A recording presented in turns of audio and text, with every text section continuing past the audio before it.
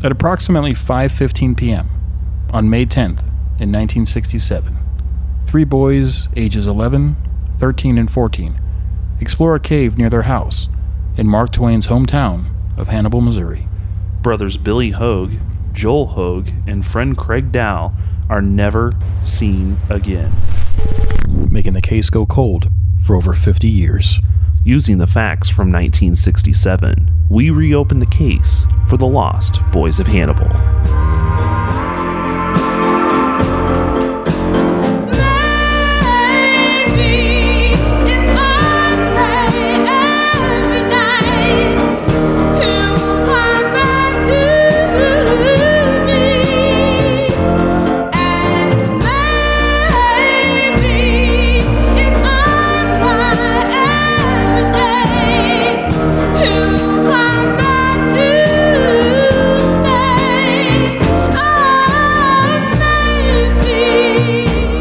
Welcome back to the Lost Boys of Hannibal podcast. I'm your host, Frankie Campbelletta, and with me, as always, Chris Sketters. Chris, how you doing? How was your 4th? It was good. It was, you know what? If you want to go shopping and you need to do, like, shopping, do it on July 4th. There is nobody in any place at all. No. We had to get some supplies at some local hardware store, and there was like 3 people in the whole store, and that was awesome. So yeah, I mean, if you want to do shopping, do it on the 4th of July. I'm surprised they were open. I mean, that's how all stores have been with this pandemic. Just very... And then flying, I had to fly to Florida recently. That was incredible. That was the best flight I've ever had in my entire life. Did you get the whole row to stretch out? There's no middle seats. Everybody wears a mask. Oh, wow. And nobody's talking. Did they take the middle seat out? No, it's there. Okay. You just can't sit in it. Okay. And then did you have to wear a mask the whole time? Yes, the whole time. Okay. The whole duration of the flight. Which actually the problem is people concentrate on their breathing, and then it feels like you can't breathe, but actually if you just breathe normally, it's fine. You get used to it. And so I had a lot of chance to do some work on the plane and pick up some awards for another film that we had. There was a film festival in Florida that actually put their show on. It was very limited as well, but we wanted to go. So it was fun. It was a good little trip to get to Florida. Everything was Florida was ultra safe too. There's a lot of stuff out there that is just not true. There's just not true. Like when we were in Florida, it was super safe. Like people, everywhere you went, everybody was masked up. If you went somewhere public, like a movie theater, they separated the rows. It was awesome. It was just awesome. Like they were doing their best to, we weren't in Miami and Broward County, but still, like you can start to see the change in the norm. But, so I wanted to come up for July to Hannibal, and do something at the Mark Twain Brewery or something, but that's just not going to happen now. Well, and I'll tell you, there's from our discussion group, I saw a lot of people that were up in Hannibal, or a lot of people live in Hannibal, but there's a lot of people that were up there for Tom Sawyer days. They still had some of those activities going on in Hannibal. I know they had the 5K, which I know a few of our discussion group people took part in the Hannibal Cannibal, which you've been up to Lover's Leap, Frankie, and one of the things with the Hannibal Cannibal is they run up Lover's Leap and then back down. So you can only imagine how tough that would be. My wife's niece and her husband did the run, and their 5-year-old and 7-year-old I think did it as well. So and they finished God it. So bless them. that was pretty impressive. I was impressed. But yeah, it's a lot of people in Hannibal, and I know there's been a lot of people that, ironically, the 5K goes right through the south side, goes right down Highway 79. So I'm sure some of the people that are listening to the podcast and that were in that 5K were like, hey, this is the area that Frankie and Chris talk about every other week. So yeah. Yeah, no, it's great. And I'm actually signed up for a 5K in September. So it'll be my first 5K since my knee surgery. So I've been excited about that and doing it for a church. So that'll be interesting. But Lover's Leap steep hill, that probably might take on top a little of bit a 5K. You got to do a 5K along with it. I mean, you're done at that point. Yeah. Unless you're starting downhill, then it might give you momentum. You start downtown, from my understanding, and then you go like a mile or two or a mile, and then you go up Lover's Leap, and then you come back down, and it's just whew. I couldn't do it. I don't know I don't even think I could do it when I was 6 years old, to be honest with you. We should do a Lost Boys of Hannibal 5K. I'll just stand at the front gate or at the start finish line, and I'll do the little gunshot or whatever. You can run it. I think our viewers would get behind. You can walk it, Yeah, that's true. but walk for the boys. I think would be kind of cool, and then we can raise money for missing persons. Yeah. Could be fun. Yeah, good idea. Something to Or think some about. parts of Hannibal, Yeah. maybe that need a little gentrification or something. Anyway, Chris, we have an exciting show. I do want to say right now that this is episode 7, so I'm excited about episode 7. But we did cliffhang to the Tobin Construction Company last time, and so we have changed that on the docket because of new information that you're going to share with us right now. Why did Tobin get moved, Chris? Well, it goes back to a little bit about when we did that poll. Remember last episode we talked about those poll results we got from our discussion group talking about what they thought the most logical outcome was for the boys. And again, it was I think it was like 56% of them or something said that they still feel like they're lost in the cave. And ironically enough, we brought it up also that we had a geologist that was posting. When things, you get those chances every once in a while where just something falls on your lap and you're like, oh, look at this, how great does this work out? And that's exactly what happened. And we have a person that we've wanted to bump up and talk to her because she's so knowledgeable. She knows geology, she knows caving, and on top of all that, she grew up in Hannibal. So grew up in the Hannibal area, I should say. So we have to bring her on and talk about her because that's the most evident thing. And you said even getting back to Hannibal and getting back to the boys, even you're still with that they're in the cave. So this is a great opportunity as we're going across the crest for halfway of the season that we can talk to her and really get in depth with this cave situation and really dig into that. No, pun intended. But yeah, dig into it. To her CV too. I mean, she is. I think she was 8 years old when the boys went missing. Her grandparents lived right on Union Street, so right in front of Stoll School, which is crazy. So you start to really understand the embodiment of her love for caving. Is because once again, these are kids that grew up around this area. So naturally, like me growing up on the beach, I love the beach. Want to go swimming. Most of my friends dive. It's the same with this type of typography, right? So she actually has a degree in hydrology. Yeah, it's that's a really study cool, of water. Yep. The study of water. Mm-hmm.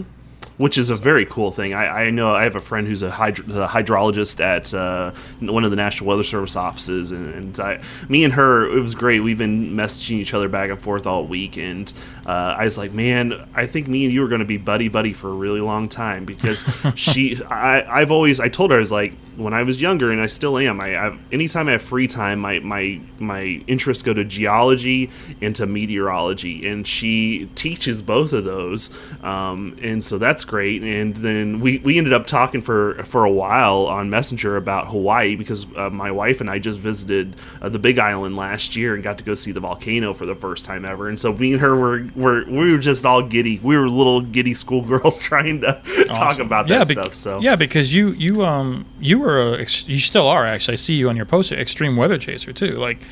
You like all things meteorology. I was thinking about this yesterday. I like all things natural science, like geology, meteorology, volcanology. All that stuff is that's just my bread and butter. I love that stuff. And for our viewers, volcanology is the study of Spock. That's right. It's not. But yeah, so we had to bring her in because not only did she kind of fall in our lap and come into our discussion group, but she also brought so much interesting detail into our discussion group, and so many people had questions for her in the discussion group chat that we were like, we gotta get on this now. So, and she's she's standing by, so I guess we can bring her in. Chris, I want to welcome Julie Angel to the program. This is somebody that gave us an amazing post on our group. This is one of the importances of having a group in Lost Boys of Hannibal. So Chris, do you want to introduce? Yeah, and as I mentioned just a few minutes ago, it's awesome when somebody this amazing falls into your lap, literally falls into your lap, into the discussion group. So, Julie, welcome. Thank you. I'm so glad to be here with you. Yeah, so let's talk. Not only do you have the background that we desperately need, but also the area, which is an added benefit. So you grew up in Palmyra, and you told us before that your grandparents actually lived in Hannibal. Is that correct? Yes, they lived at 817 Union, which is just 2.5 blocks from the search area. Wow. So obviously you were actually, was it 9 years old when this all happened? I was 8. 8. Okay. Yeah. So you don't really remember it very much, but you were there. That's right. I remember the emotion part more than facts that were discussed by my grandparents and my parents. Yeah, but we'll obviously dig into that a little bit later. But I want to talk about Julie's background. Julie, you're an associate professor of earth sciences at Parkland College, and if I was at Parkland College, I probably would be taking one of your courses because you do introductory to geology and weather. So I probably would have be in your class quite often. You'd be like, darn, awesome. Chris, that troublemaker. But yeah, so your background, you have a master's of science in hydrology, and I had to tell Frankie earlier what hydrology was. He thought it was some sort of in-game for like, what is that called? The hydro. Hydrology. Yeah, but hydrology is the study of water. Is that correct? Or lost, hydro. Yeah. Is that the... It's funny because I was drinking water when you said that. So yeah, the study of water in the basic terms. There's so much more to that than just water. But she has a Bachelor of Science degree in geology as well, and this is really great. The certifications and background: you're a level 1 cave rescue certified, which we'll get to later. Geological Society of America, the Illinois Groundwater Association, National Groundwater Association. Here you go, Frankie. The National Speleological Society. I still got it. Yay. I'm getting better. I know. And then also one that I'm a member of too is the American Meteorology Society. So. Well, welcome, and hopefully I didn't miss anything. You obviously have a lot of publications, and you obviously teach, so you're kind of well-rounded in our area. Is there anything that I missed in your background that you wanted to hit up on? No, I think you pretty much nailed it. Awesome. Oh, well, you know what? There is one other thing. You belonged, and I am gonna butcher this. Is it the Choatua Grotto in Colombia? Shuto. Is that right? Oh, Shoto Grotto. Shoto. Yeah. I belonged to Shoto Grotto when I was in my 20s, and then when I moved to Illinois, I thought my caving days were over. I looked at the flat cornfield. Right. But I actually found a group in Bloomington Normal called the Near Normal Grotto, and so I've been a member of that group. Now, I'm near normal. I apple stab. Yeah, an apple stabber. Now, does that group still do? Do they still do like cave searches? Do they still go out and explore? Oh yes, they have to travel three hours in any direction from Bloomington Normal to find caves to explore. Southern Indiana, southern Missouri, southern Illinois. So they're a very dedicated group in that sense. Some people just walk out their back door, and if they live in a cave region, they can go caving. But these people have to do a little bit of traveling. I bet. A very dedicated group. Very cool. And now, with the school, and you've been at Parkland how long now? I've been at Parkland for 12 years, actually longer than that. I've been in my full-time position for 11 years. Okay. That's amazing. You also have a couple publications that you've actually written. And is that something that I know for some professors that are kind of in seniority, you have to continue to publish papers and write stuff. Is that required, or is that just something you do on your own accord? That's something that I did while I was, mostly while I was a student. At Parkland, we're a 2-year college, and we focused mostly on the teaching aspect. If you want to do research, they are very supportive of that. But most of my research has been done while I worked part-time for the Geological Survey several years ago, and also as an undergraduate and graduate student. I was very fortunate to work with someone here in Illinois that is a karst expert, cave and karst expert. And so many of those publications were in conjunction with a group of people and with this person. Awesome. And I'm glad you brought up karst, because I think a lot of people are going to be like, what's karst? Because I was. So, you know, and I knew a little bit about it just because of my daughter and her gems, but I didn't know the full example of it. So if you can explain it in your teaching voice to our audience, what exactly karst is, because it's caving and karst, right? Is that kind of where you specialize in those two arenas? Right. So karst is a geological landscape where you have rock fairly close to the surface or even at the surface that's easily dissolvable in water. And so features that you see in karst landscapes are caves, springs, water that emanates out of the side of a hill, sinkholes, which are depressions in the Earth's surface. Sometimes you'll see what's called a disappearing stream, where water is flowing along the surface and then all of a sudden it just disappears into a hole. These and many other things are features of karst. Unbelievable. That will be on your test later on. Multiple right. choice. You told her, Frankie, make it sound like you were talking to your students, and I felt like I was literally sitting in her classroom right there. So that's awesome. True. We never give multiple choice because it always gives people anxiety. So it's basically right in. Like, multiple choice is giving more people test anxiety than anything else. Yeah.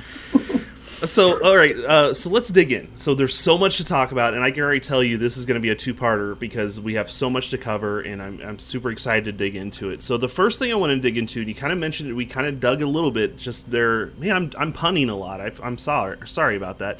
But we dug into it just a minute ago, is talking about just the geology of caves. And specifically, let's talk about Hannibal, because we have Murphy's Cave, we have Cameron Cave, Hannibal Mark Twain Cave, we have the Lost Boys Cave. So explain to us this caving system in the Hannibal area.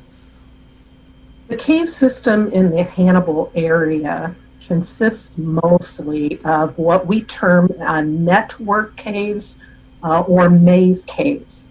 Those types of caves form in areas that have very unique conditions, and we can get to those in a little bit.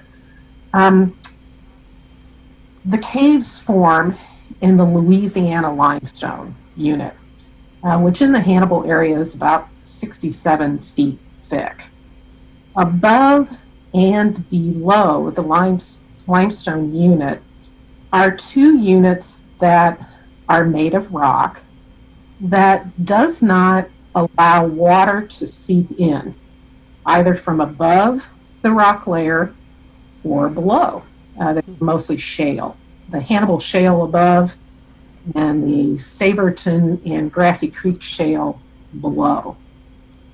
So you have these units that are kind of sandwiching the Louisiana limestone in between. So you might say, oh, well, that limestone won't ever form caves, because caves are formed by water moving through the rock and dissolving the calcite in the rock. But these caves have well-developed joint systems. Joints are like vertical cracks that begin at the bottom of the limestone unit and go all the way up to the top. If water is able to get in and slowly eat away the walls of those joints, then you'll have slow enlargement of those joints, and you'll eventually end up with cave conduits beneath the surface.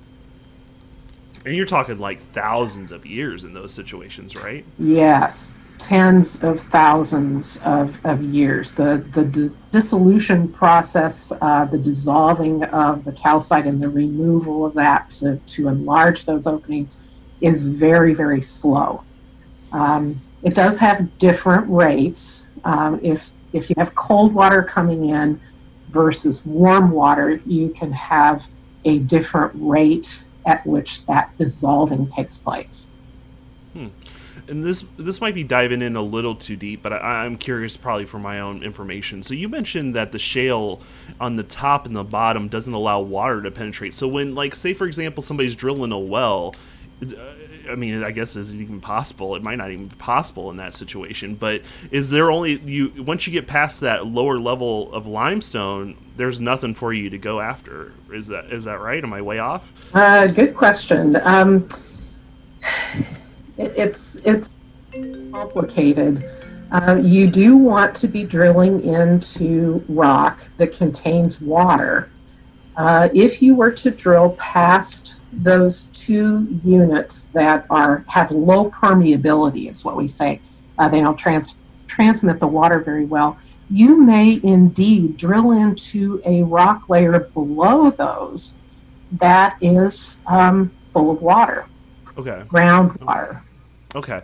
And then you mentioned it, I just want to repeat just because I think we'll be coming back to this later. So is there an average depth, or, I mean, how deep are you looking that bottom layer of limestone is?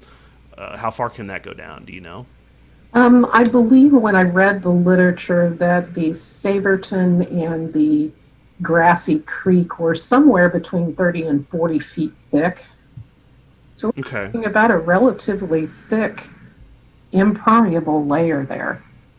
Okay. And the Louisiana limestones where the cave formations are happening at, right? Yes. So it's going to have to be above that 30 or 40 feet? Yes. Okay. The cave will not extend down into the shale, just because shale isn't a cave-forming rock.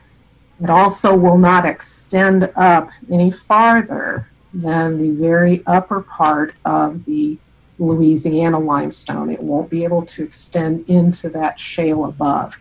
And the cavers all reported that. Anybody that's been in Murphy's Cave, anybody that's been on a tour of Cameron and Mark Twain Cave will look up and see a very, very flat ceiling.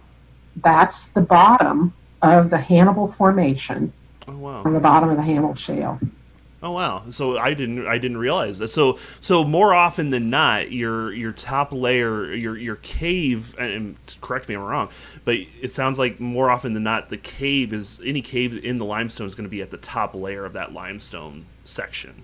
It could extend anywhere from the top to the bottom, especially due to those joints that we talked about.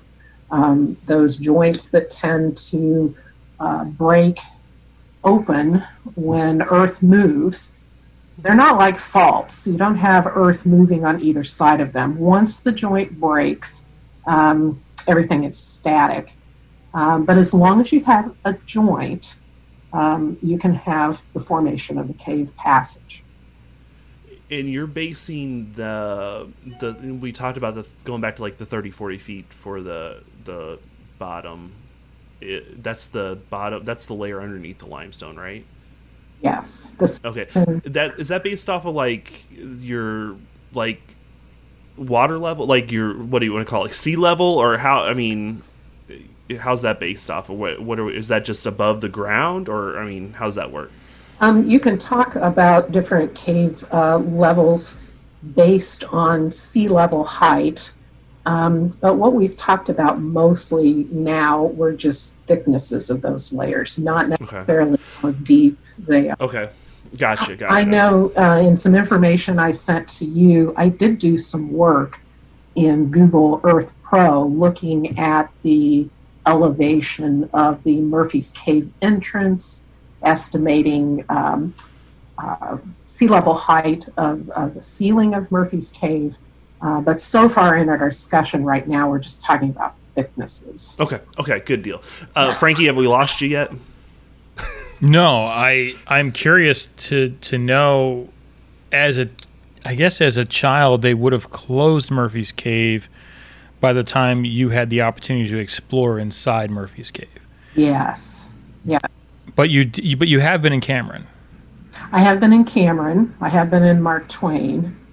So I can see a picture in my mind of the walls of the cave, the very dry nature, the very chalky nature of that Louisiana limestone that the cave is formed in.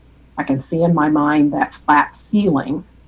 And then as I read cave literature, that helps to be able to think about those things. And there is... Because you have no problem just diving in and going into a cave. Oh, I have loved caves for so long.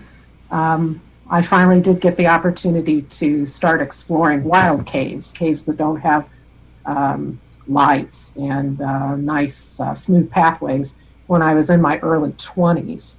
And there's something about the personality of someone who likes to go into the subsurface and crawl around and get muddy.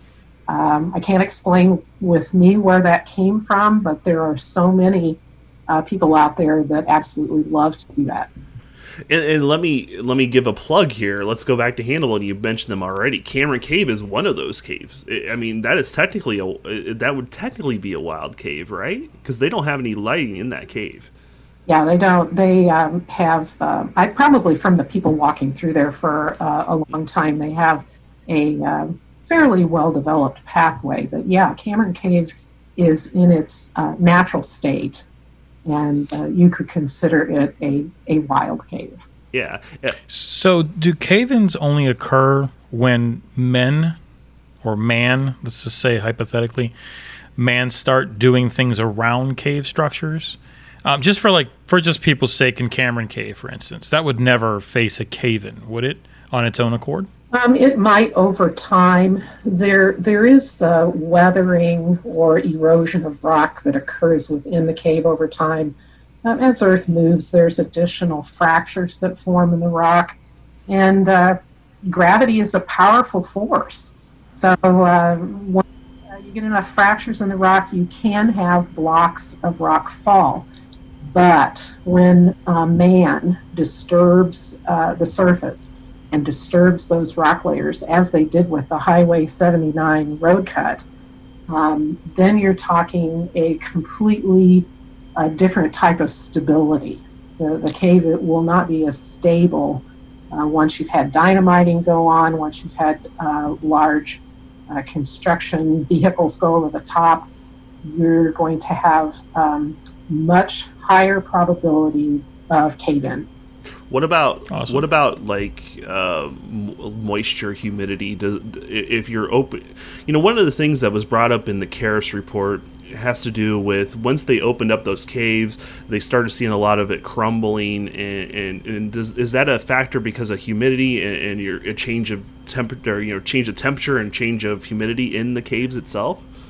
I saw that too, and initially I was just as confused about why they would say that. To me, having the cave open would not do that much.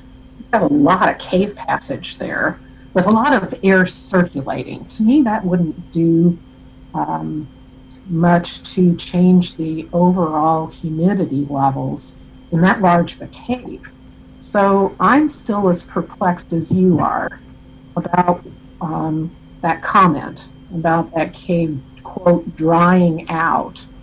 Why they think that was a factor or an increased risk in cave collapse. We need to, Frankie, let's put a pin in that, because that is very interesting that he mentions that, and there's concern that may not be an issue. I hate to say this, it almost makes me wonder if they were trying to find an out because they were getting desperate for not having any results. Yay, your first rabbit hole. Yeah. Welcome to your rabbit hole, Julie. Currently at minute 21, and Chris has discovered the first rabbit hole. But yeah, let's. The Fluffle is alive. Yeah. Let's dig into that, because we need to dig in that more, because that's very. I'm that gives us a rabbit hole, because why would they say that when humidity may not really be a factor in a cave situation like that? Yeah. So let's put a hat in that, or a pin in that for sure. Before we move on, Frankie, did you have anything else on the subject we're at right now before we move on to the cutout? I always had the question of where is the water? If water's not coming in from the top, then where is the water coming in? When you walk into a cave, it's usually, even I'll drive up to Salem, Missouri to grab my daughter, and sometimes I'll see on the side of the bluffs just water coming out of the rocks. I've always wondered, if it's not coming from the top, where is it coming? I'm guessing the ocean, but where is it coming from? Well, in the Salem area, the water probably is coming in from the top. One of the things that makes those Hannibal Caves special is the fact that, again, they're sandwiched between those two impermeable layers. Water that comes in from the top is more common. Shouldn't say it's more common, but it happens in many of the caves in Missouri. They're not capped by these low permeability layers. And so after the cave formed, you can have water that comes in and it forms stalactites and stalagmites, and many times it ends up flowing out, just as you've observed, Frankie, along the sides of hills as springs. In the Hannibal Caves, the water comes mostly from underneath. And I know that's probably hard to wrap your mind around. Because gravity. Well, water table too, right? Yeah. Groundwater, even in non-karst areas, groundwater levels will usually be at the level of the area streams. And water, if it's a hilly area, those streams will be down in the valleys. The water actually is moved upward, higher under the hills by hydrostatic pressure. Oh, wow. It moves out and upward. So if you think about the Mississippi River and even Bear Creek that runs right along the side of the hill where Murphy's Cave is, during flood events, as that water rises, that water will move sideways into the hill and up from underneath, and it will infiltrate some of those rock layers, including the Louisiana limestone where the caves have formed. Wow. That's interesting. You brought this up so you have that happening during flooding. Now let's go back to just normal river stages, and when the Mississippi's at a normal river level, is that creating like your water table to where can you use that as, okay, you take a straight line across and that's where the water's going to be at, on the south side underneath? I mean, can you use that as an indicator where the water level is going to be at when you get into the land area? You can, if it's land that's fairly flat, and let's say in the floodplain area, much of the south side has traditionally been in the floodplain area until they tore some of those houses down. But when you get to those hills, the water is literally pushed upward. And so it could be higher than the Mississippi River level. Yes. I can almost guarantee it is. And that's not just in the Hannibal area.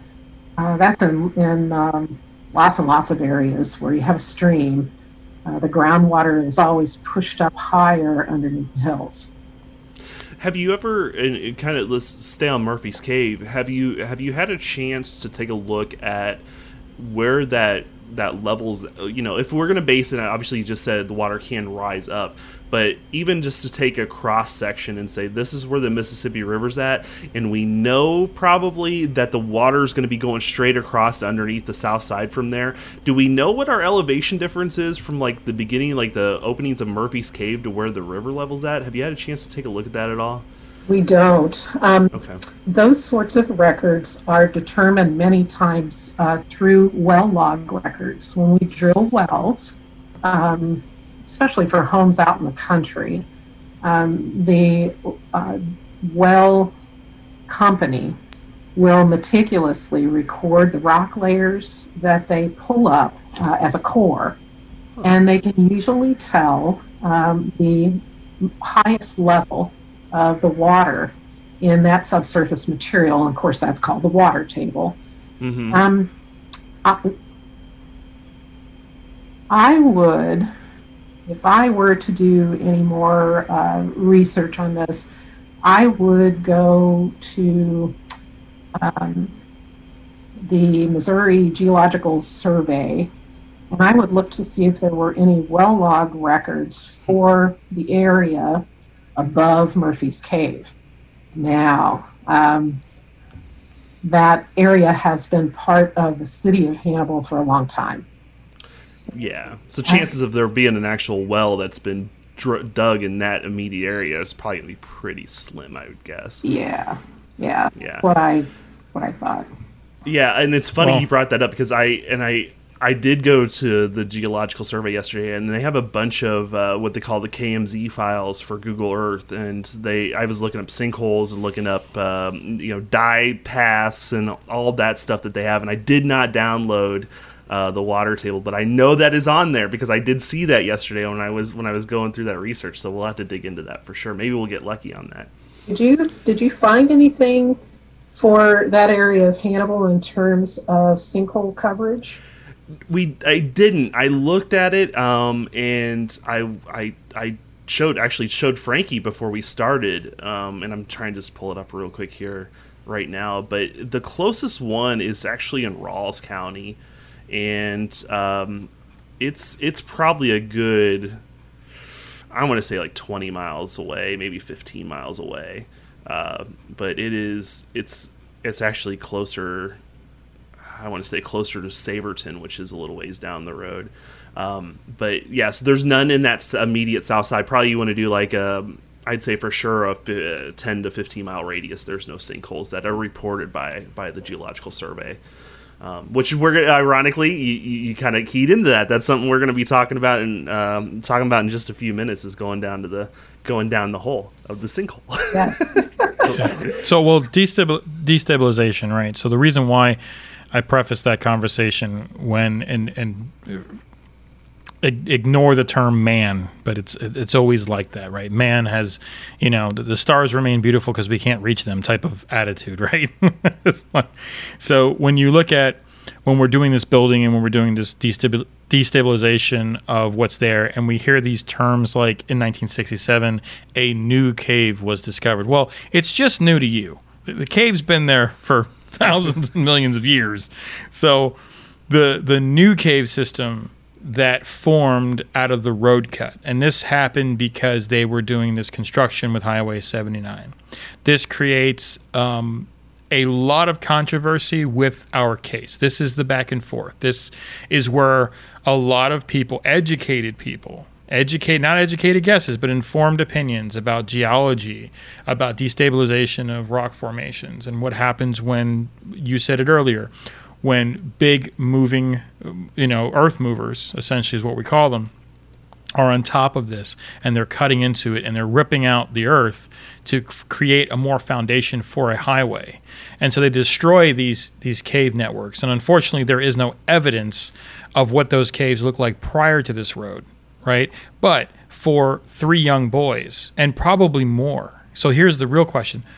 What other boys were down there? Surely they were not the only 3. Like, surely they were not. Maybe there's somebody out there, Chris, that went into the road cut caves, and maybe they can give more of a detailed description of what it was and why they backed out. They were in those caves on Monday. They had no problems. But Tuesday comes all day long, Wednesday all day long. It's part of the earth movers are there doing their job, and they're ripping things up, making it even more destable from Monday to Wednesday. So this is something that you have to keep in mind as we go into this next segment here with you on the road cut caves. Yeah, and let me dig into that. So we see a lot of pictures, and there's discussion in the Karras report about collapses, and you see the pictures of where it looks like. What's the best example? It's like long crater. It looks like a crater. Well, I'm talking about the rock structure. Like there's long flat rocks. Is that shale? that you're seeing, or I mean, because limestone limestone composition isn't necessarily a long flat stone like that, right? It could be. Okay. You can see big flat slabs of limestone as part of these big piles of what we cavers call breakdown. When you're inside of a cave, those can separate from the ceiling along fractures or areas of weakness. So you can get little chunks, you can get huge slabs. Okay. Could also be some shale too. Okay. And So when we say cave-in, though, cavers refer to that too as breakdown. Just to be clear with the audience, for them it's science. Like, this collapsed because of a breakdown in the limestone in the walls. So we don't always look at it as a rescue. We sometimes look at it as science. So that's what they mean by breakdown. Is that correct? Yes. Okay. Just so people are like, what's breakdown? So dig into a little bit. I know you've done a lot of research and a lot of looking into the road cut. Is there anything that really pops into your mind off the top of your head that you kind of want to dig into? I liked the comment that was made by Jerry Vineyard, who was the former deputy state geologist from Missouri. He had been down in those road cut caves. I like his comment where he says that really those openings that were excavated were not separate caves, but were part of one big continuous network, just like Murphy's. That speaks a lot to me because as the cavers went down into those holes, they were not necessarily able to move from one section of cave to the next hole. That indicates to me that there was a lot of breakdown. There was a lot of collapse of the various portions of the cave that connected those different areas. So that tells me that it was a very compromised, very perilous area. I also read a lot, as you did too, about the joints and those cave passages that had not widened enough for an adult to get into. I've experienced that myself in some Indiana caves. There are just some of those fractures, those cave passages that form along those joints that are not big enough for a full-size adult to squeeze through. And according to the cavers, there were a lot of those, especially underneath the Lover's Leap Hill.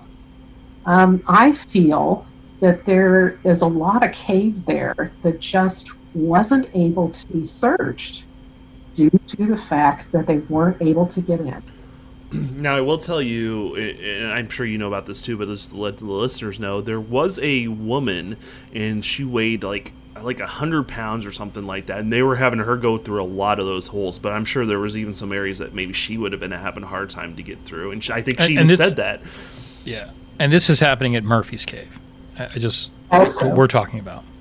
Yeah, she's been mainly talking about the cutout. That there's a lot of small passages at the cutout, but it's also and she was also Murphy's, and she was also in Murphy's Cave as well, where they saw some breakdown in Murphy's Cave based on what we talked about earlier with the dryness of it. Which, for me, once again, you have a lot of people going back and forth into those caves. But the thing with the cutout, right, based on Vineyard's diagnostic report of what he discovered before the road, two things occur that really stick out to me.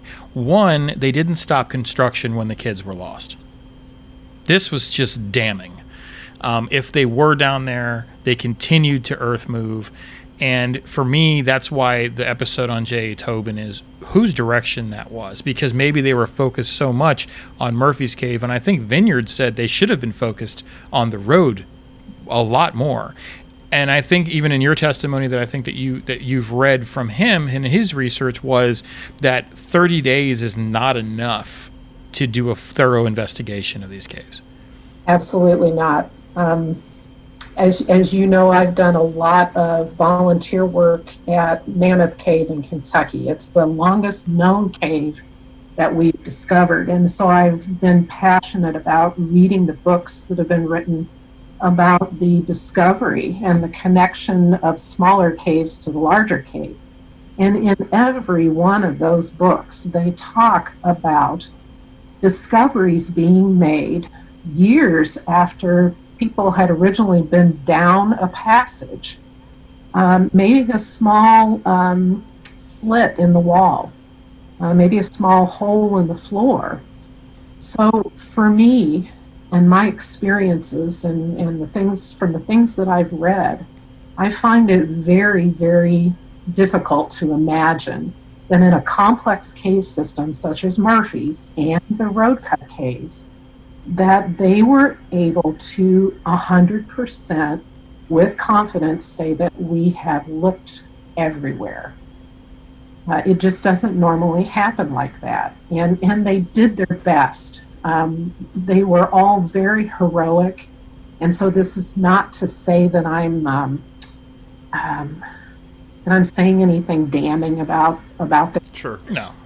But I do know that in exploration of caves, it takes a long, long, long time to find all the little nooks and crannies. Well, here's a perfect example. We talked about this earlier this year in Mark Twain Cave. They just recently found Mark Twain's signature in Mark Twain Cave, and that cave's been open for 70, 80, 100 years now. So that goes to show you that, I mean, you could have literally thousands of people, hundreds of thousands of people every year going through a cave and not see something. Mark Twain knew where it was. Yeah, there you go. Why didn't anybody ask him? Let's dig into the Road Cut a little bit more, because one of the things that's kind of popped into my head as we've been talking is, and you hit this up a little bit in our discussions previously, is with Mrs. Powell talking about the areas of seeing that, I think it was Billy that pointed out to her that they were going to check out a new cave, and he pointed towards the Road Cut area. One of the interesting things, because if you've been to Hannibal, or if you looked on Google Maps, they had to make a big cutout area through the limestone to make Highway 79 work. And we talked about the terrace levels. There's 2 terrace levels on the left if you're going south, and then there's even some hill areas on the right even. But let's talk about a cave aspect in that second terrace level, in that upper levels of Lover's Leap. How high are we looking that a cave could possibly be up above where maybe even the Road Cut was at? Is that a possibility that you could have a cave entrance or some sort of cavern area up higher underneath Lover's Leap? It is possible. Not within the Louisiana limestone, but there are other limestone units that were deposited in the Hannibal area long ago that sit above the Louisiana, above the Hannibal. You have the Shoto Formation. I think it's fairly thin. What's a Shoto? The Shoto is a limestone unit. Okay. That's above the Hannibal. And then you have above that the Burlington and the Keokuk limestones, which would also be cave-forming limestones. Okay. So you do have some alternating layers. Okay. Remembering that the limestones are the only units where you can really effectively form. Yeah.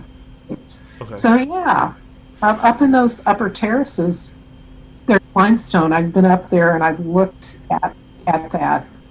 Definitely limestone. Just out of curiosity,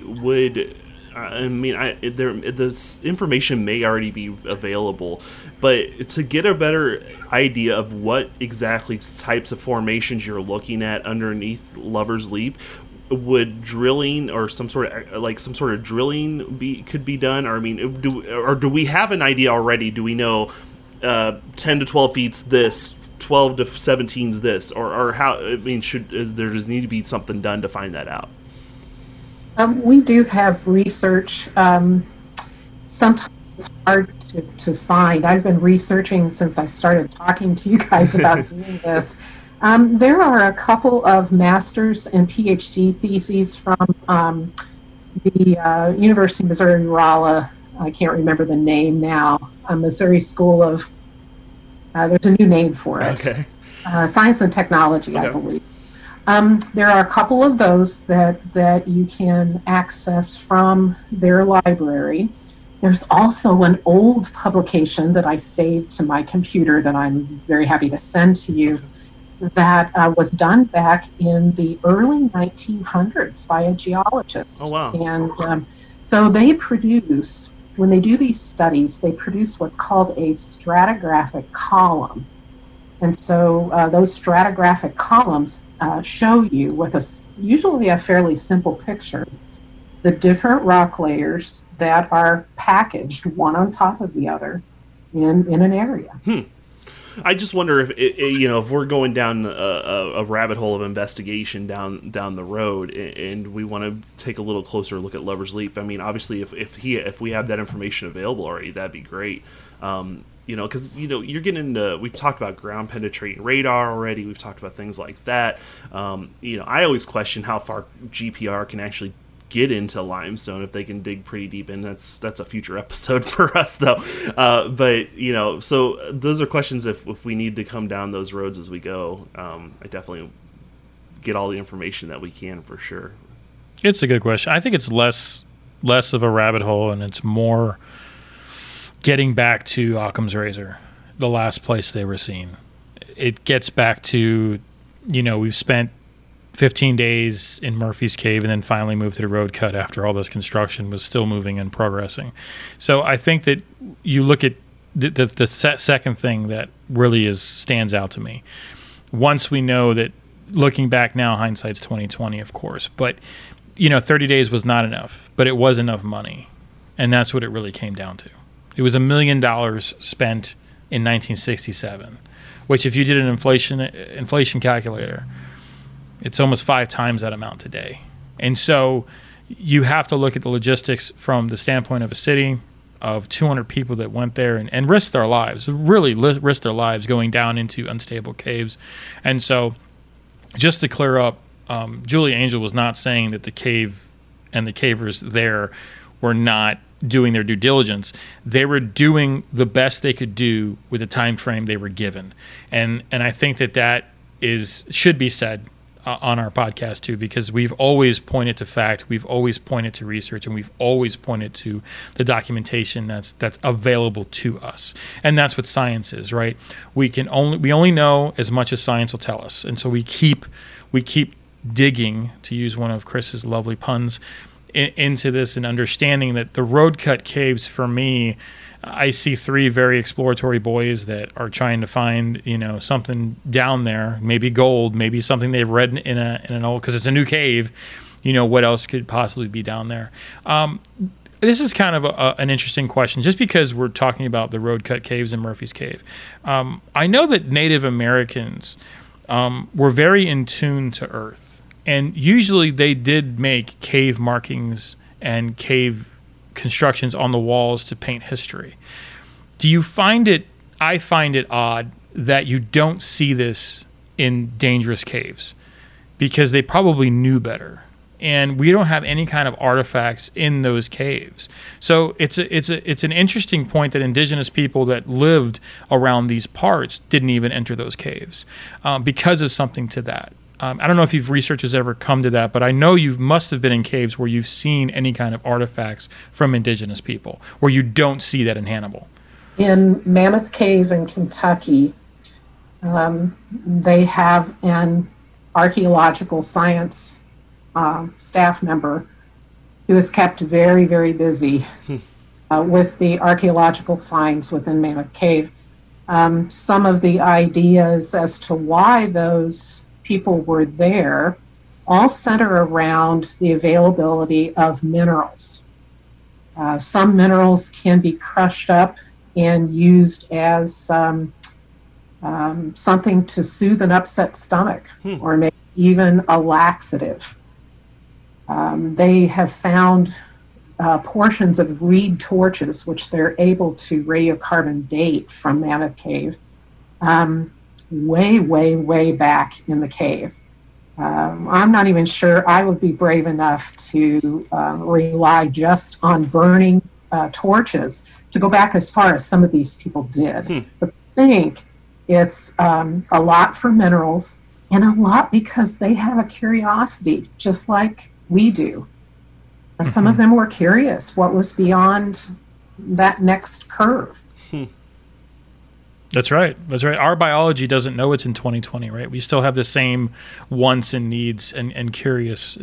To name some people explorers, famous explorers, was the reason. It's that itch to know more, to research more, to find something new.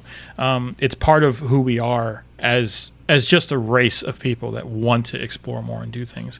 But I just always thought that was an interesting tidbit when you look in that stuff. And I know that there was a redig when they built up that school right where the boys used to live, that they found yet again another entrance to the caves where they saw markings from the cavers that were down there indicating that they had been down this way. So Chris, I think that takes us right into kind of the sinkholes. Or did you have more on the road cut? I don't think there's a pun in the sinkholes. I think it's just straight sinkholes, right?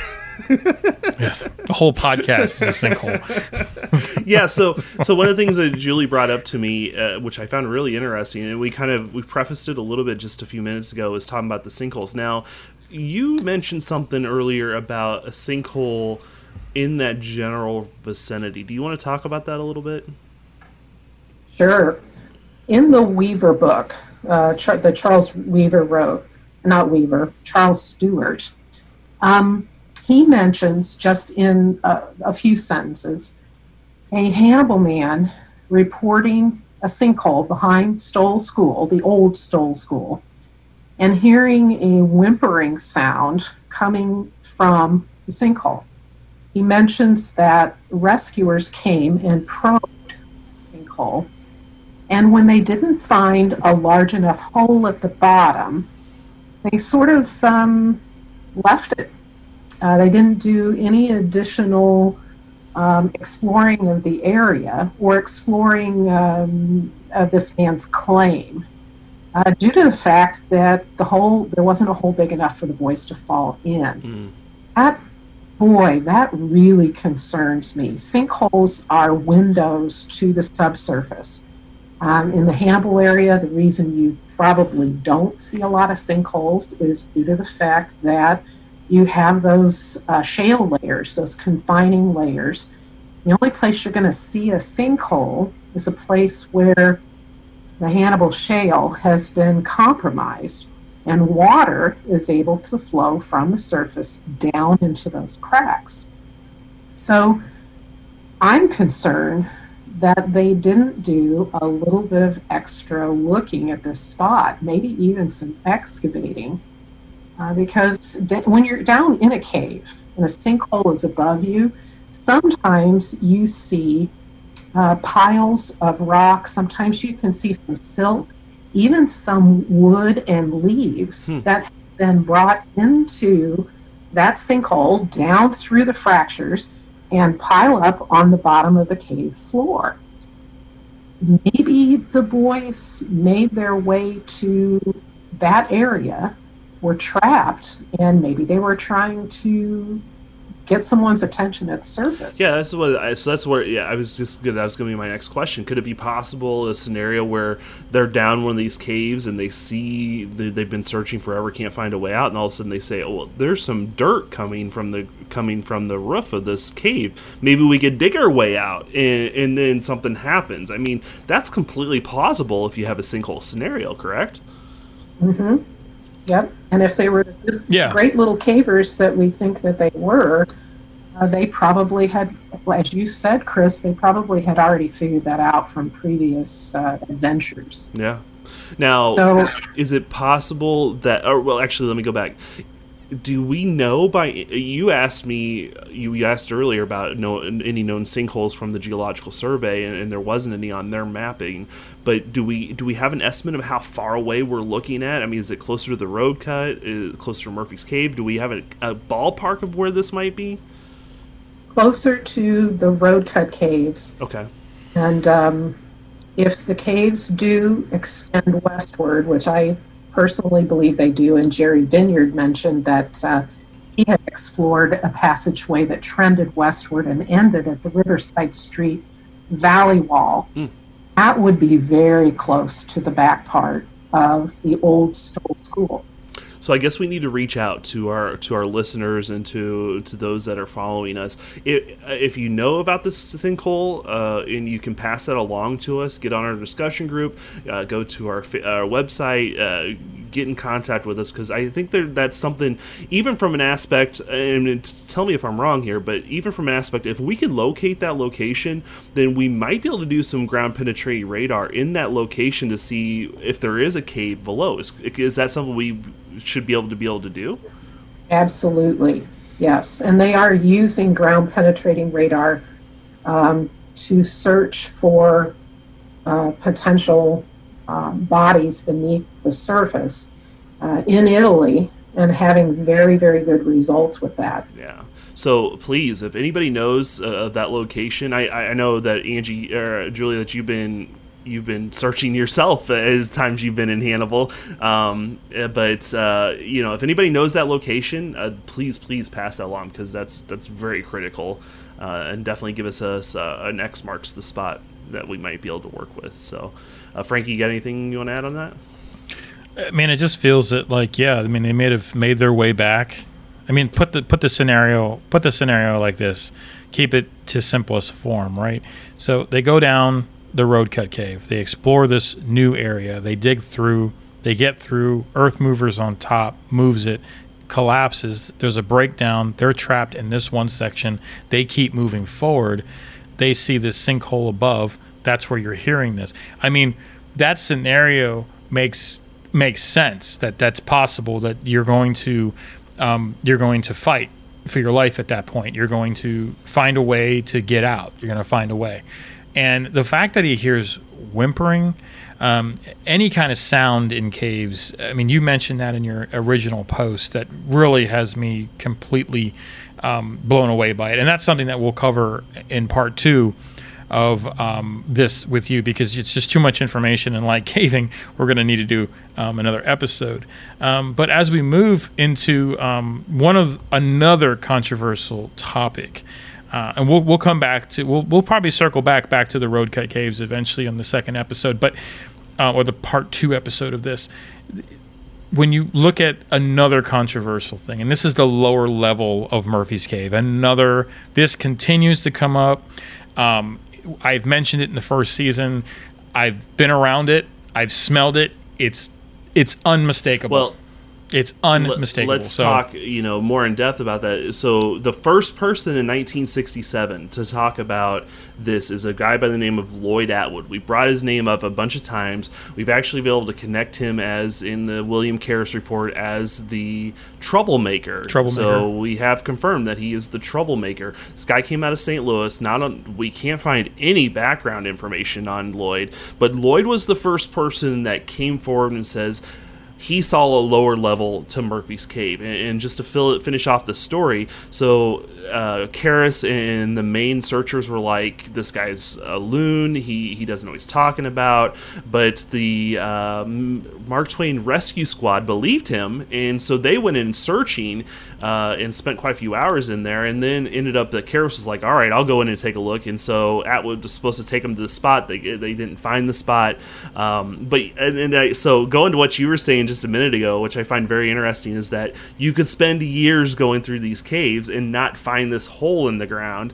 How is it that William Karras was like, I've been down this alleyway, there's nothing here? I mean, but now we may have some more evidence, and this is where some input from you comes in, is he might not have been wrong that there's not a lower passage in Murphy's Cave. You want to dig into that a little bit?